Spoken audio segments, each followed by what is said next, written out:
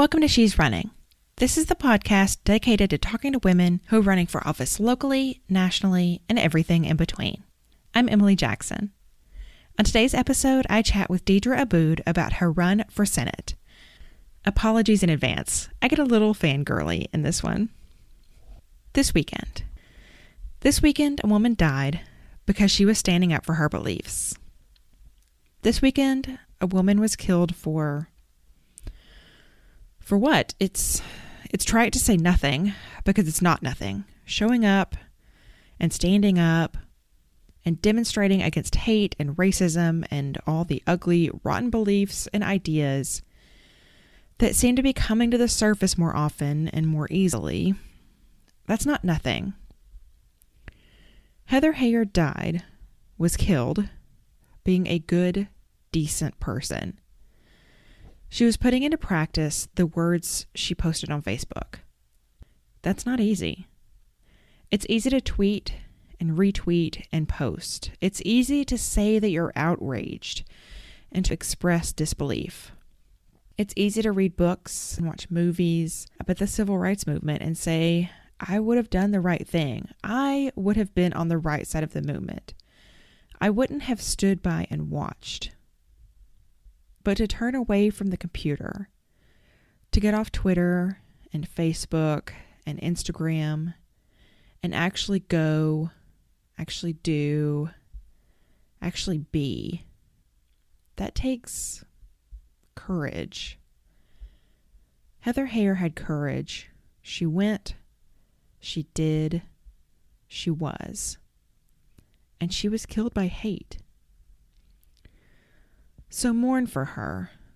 Mourn for the person she was and the person she should have become. Mourn for the person she was and the work she did. But don't mourn in silence on Twitter, on Facebook, on Instagram. Mourn in the streets. Celebrate who she was by continuing her work.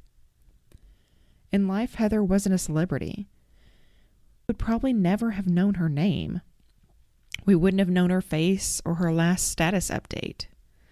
She was a person, a regular person, who didn't want to see hate and racism show up in the streets without anyone there to speak out against it. Heather Heyer died fighting for what she believed in. And now it's up to us to make sure that that fight continues. You've gotten some pretty significant press lately. I feel honored that you're coming on my little podcast.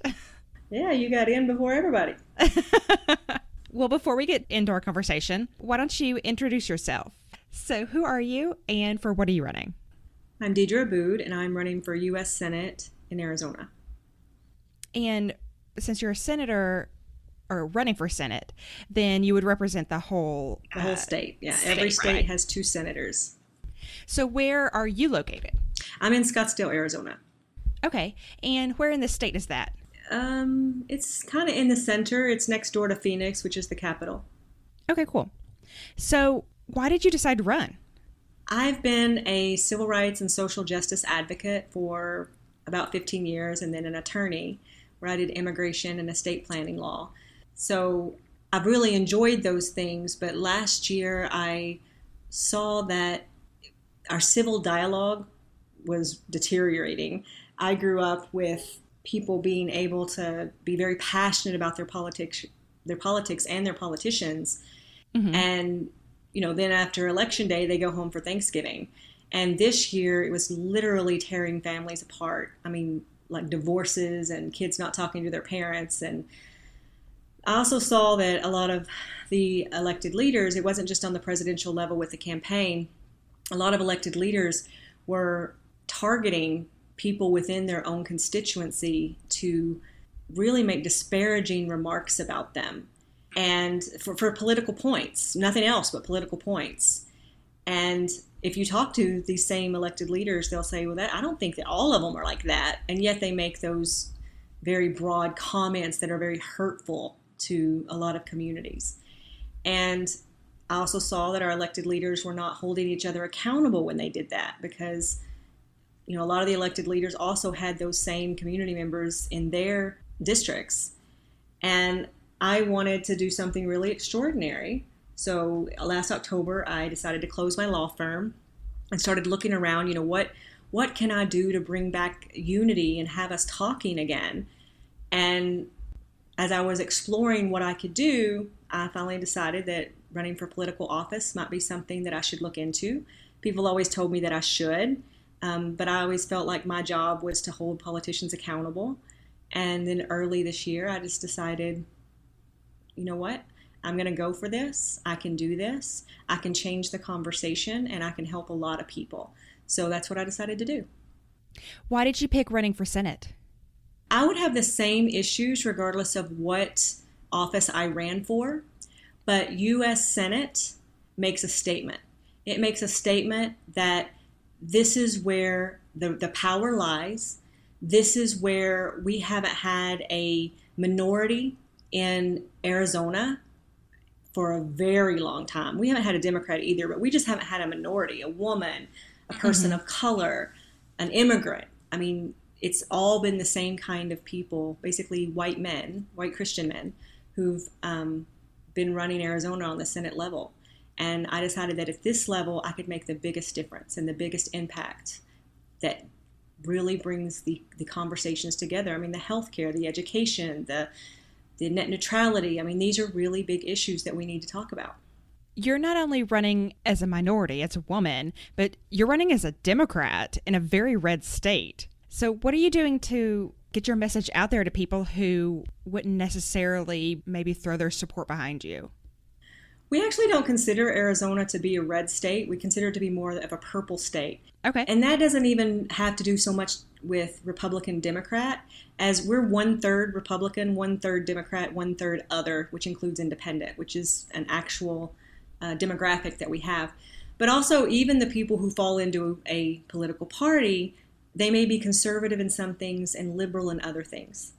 So in Arizona, we have a major opportunity to connect on things that we do agree with, and even to just talk about the things that we may not agree with how to get to the destination, but we can agree on the destination. So why you and why now?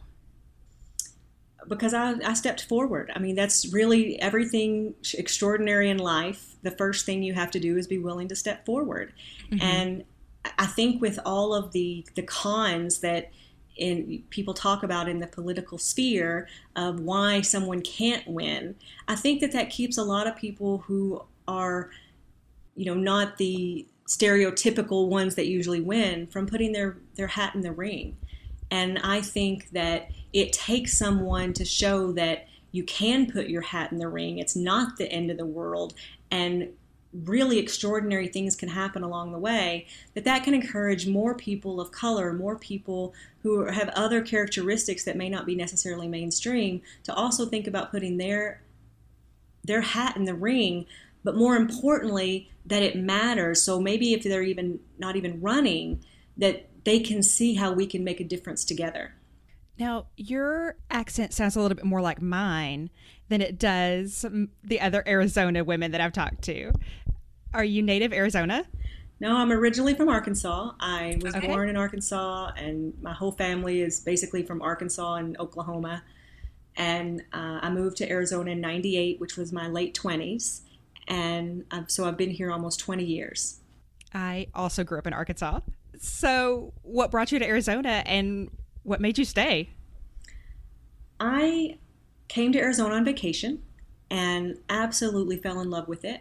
Really? Vacation? Yeah, for vacation. My mom came out here for a conference, and I had some vacation time that I was going to lose if I didn't use it. So, I tagged along and came to Arizona. And I just absolutely loved it. I loved the weather. I loved the people. I loved the mountains and the sunsets. And I went back home and gave a 3-month notice and said, I'm out. I'm moving to the state. And I did. I literally packed a car and moved to Arizona, where I didn't know anybody. I didn't have a place to live, and I didn't have a job. And I knew I would figure those out, which I did. What has the process of running for office been like for you so far? Busy. Running for office is very busy. And, I filed very, very early. Most people don't file until August, September, even October for the following year. And I did it in April, so it was like 18 months out. So I did it very, very early in order to be able to cover more ground more often because it covers the whole state. And I wanted to cover the whole state, and I wanted to be available for that. Some days my events, I have 1, 2, or 3 a day. And I'm happy to do it. And since I closed my law firm, this is what I do full time. I just go around and meet Arizonans and talk about what Arizonans care about. What kind of obstacles have you faced?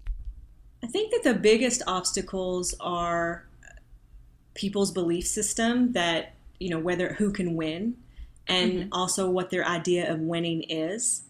One of my biggest disappointments is when people tell me that we have to win no matter what. And I just disagree with that. I've even had people recommend to me that I change some of my policy positions to be more conservative or centered in order to try to win people to vote for me. And my response is that I should tell you what any politician, anyone running for office should tell you what they truly believe in. And they should be open to changing their mind with more information, but they shouldn't lie to you about what they believe in order to get elected and then do whatever they want. That's dishonest, and that's exactly why we're in the position that we're in. We elect people based on a very limited understanding of their platform, and then we're shocked when they're not voting according to our interests. Not that they're going to please everybody all the time, but Arizona's a retirement state. You take away Medicaid, Medicare, and Social Security, and you're going to leave half the population no longer able to be healthy or independent. And we're having to beg our legislators not to do that. So we should know what people really think, and they should be honest about what their policies are and stand behind them. What are your core issues? Obviously, a core issue is health care. I can't believe that in 2017, the United States is the only industrialized country in the world that doesn't have some form of health care for all, that makes sure that everybody has freedom for a quality life. Another one is education. Education is absolutely the infrastructure of our entire country. An uneducated society is an unproductive society. We will lose our edge in the entire world, much less we won't be able to compete in our own cities if we don't have an educated population. Net neutrality, I'm very passionate about that because that's about freedom of information.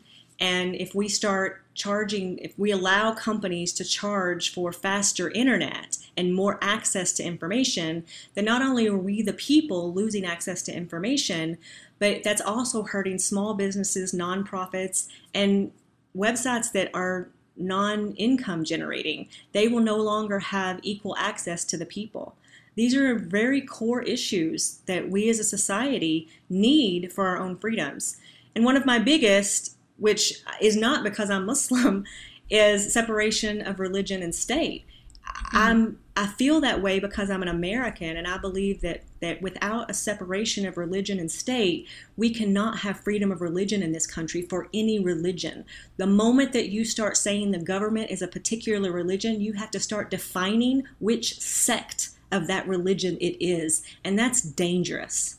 How are people in your state responding to your platform? People that I talk to in my state, the platform is very reasonable, right? I mean, we can argue about what kind of health care we should have, but we can't argue that our neighbors and our friends and our family are literally dying if they don't have health care. These are very reasonable. Education, privatizing education is literally putting a price tag to the head of our children. That is very dangerous for our future. Those who can afford education get the better education. Everybody else is left behind. That's bad for our economy. These are very reasonable. Net neutrality, people, really do kind of like, having the internet at their disposal to learn what they want to learn. And religion, religion mixed with politics is being used to literally erase the LGBTQ community, literally erasing them, not only from the White House website, but now we're arguing that Title VII doesn't even apply to them. Not to mention women's access to freedom of reproduction. I mean, this is all based on religion. And if we divorced religion from politics, maybe we as a society could work together to solve our problems. Are you finding that people know what net neutrality is, or are you having to educate them on it? Obviously, there's a demographic that really gets it, and there's a demographic that doesn't. But even as an attorney, I believe in speaking in plain language. So, once I can explain to you very short and plain language, this basically means that it's like Cox or your internet provider, where you pay more money to get more information or more movies, then they understand it. They don't want that. And people are not dumb or uneducated, but they're busy. They're too busy to figure out everything using big words that they have to think about deeply. It doesn't make them illiterate or dumb. It just simply means we're busy. Give me the facts. Give me what I need to know. Be honest so that I can make an adult decision that I'm perfectly capable of doing. Yes, please. All of that. Yes. So how can people get involved with your campaign? My website is www.deedra, DEEDRA, 2018, the numbers.com. That has my platform. I'm very open about my platform. I have a very more explained platform than actually most people who run for elected office, because I believe that these are important issues that we need to think about, and you should know where a person stands. We also have on there where you can donate, and we have where you can volunteer. We're on Facebook, we're on Twitter, we're on Instagram, we're even on Snapchat. So social media is very huge for this campaign. Yeah, I saw on Instagram today that you posted your Snap code. I think that's very cool. You're on Snapchat. Yeah, we really, one of the things that we did learn from last year is that social media is a mover and a shaker. Mm-hmm. And that where it used to cost millions of dollars to run for just about any political office, that was mainly because the vast majority had to go for television ads.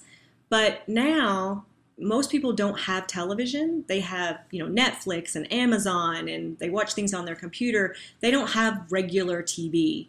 And those who do have regular TV are traditionally watching more of the cable shows, and they're either DVRing and skipping the negative ads, or they're not having them at all. So we have to be creative in how we reach people. So for my campaign, one of the ways that we've chosen is using social media. But secondly, there is nothing, hands down, nothing that you can do other that works better than human-to-human contact. And that's why I got in the race early, and that's why I have 1, 2, 3 events a day, is so that I can meet more warm bodies and we can get together and talk about our common issues and our common understandings and how we can be more united as humans and Arizonans and people who really care about having progress and improving things for everybody. What's one thing that has really surprised you about running for office? Surprised me. I don't know that much has surprised me, because, I went in, I've been around politics pretty much all my life. And, understand that it's a dirty business, and understand that, things are not, people are not nice to you. I mean, it doesn't bother me when people are not nice to me. You expect to a certain extent that things are going to get dirty. You expect that there's different alliances that happen. Even all of the negative and hateful messages that I've received, I totally expected that. My staff, on the other hand, was quite shocked by it, because they never had seen that kind of thing, and I think most people in society haven't. They think that minorities just need to have a thicker skin because there's just a couple of jerks out there that are being mean, and we can't make them be nice. And that's actually not what it is. There's a concerted effort to oppress and dehumanize several different minority groups. And we as a society have never stood up and said, that's not what we look like. And we had the opportunity to do that last year, and we chose not to. And that's why we're where we are today. How are you keeping yourself above the fray? You say, politics is dirty business. How are you keeping yourself out of all of that? Because I believe in all the things that I was taught as a child about the beautiful foundations of our country. Not that we're perfect, but that we had these concepts, these ideas of how the world could be. And we had this foundation, and we were given these tools and mechanisms to be better as we grew, to be more inclusive as we moved along. And I believe that in my very soul. And I believe that the majority of people believe that too. We're easily distracted. And it's much easier to react to fear or hate than it is to hope. But everybody, they want hope. They want hope like it's the water in the desert that they would give their right arm for. And that's a human element that we all want. And with that hope, if we can tap back into that hope, and we can all start working together, we can all start being involved, and we can all start caring again about what happens to other people around us, then we can be the number one country again, instead of honestly being a national embarrassment at this point. Oh my God, that was so inspiring. So if you had advice for any women listening to this who are thinking about running for office, what would that be? You better have a thick skin, because it doesn't matter what you do, especially as a woman, you will be attacked. All politicians will be attacked, but a woman will be attacked above all. And the way she will be attacked is if she's a woman of color, they will pick on that. If she's not a woman of color, and if she is a woman of color, they will pick on her dress, they will pick on her face, they will pick on whether she smiled enough, they will pick on whether or not she had beautiful children. I mean, it is that dirty for women. And you have to believe why you're here. You have to believe in what you're doing. And you have to keep that why and that belief in the forefront at all days to keep you going on the bad days. You are so tough. That sounds terrifying to me. I think, one of the biggest problems I think that we have in society as women is it's a plus and it's a minus, right? I mean, the best thing about us is our compassion and our willingness to compromise and our ability to forgive. These are the things that keep society from dwindling to nothing. If we didn't have these abilities, we would have no more marriages, we would have no more children, we would have no more world. This is such a blessing for women to have. But those same things can be used against us. And we have to find that balance in there that says, I'm going to remain to be compassionate and loving and forgiving and all these beautiful things that make a woman. But I'm also a mother of the world. And as a mother of the world, the whole society, the whole neighborhood, I can care about them and I can stand strong, because there is nothing stronger than being a woman. Being able to forgive, being able to be compassionate, being able to continue to love someone who has disappointed you is the biggest strength that humanity could have. And women have this in abundance. And if we remember that and use that in the other areas besides just in our home, we could rule the world into peace overnight. Ugh, you are so inspiring. I am just in awe right now. Thanks for talking to me. I appreciate taking your time this evening. I enjoyed it. Well, good luck with your campaign. Thank you so much.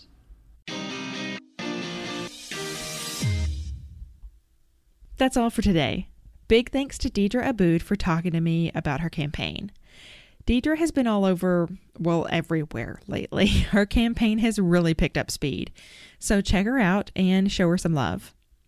You can find her campaign at Deidra2018.com. That's DEEDRA2018.com.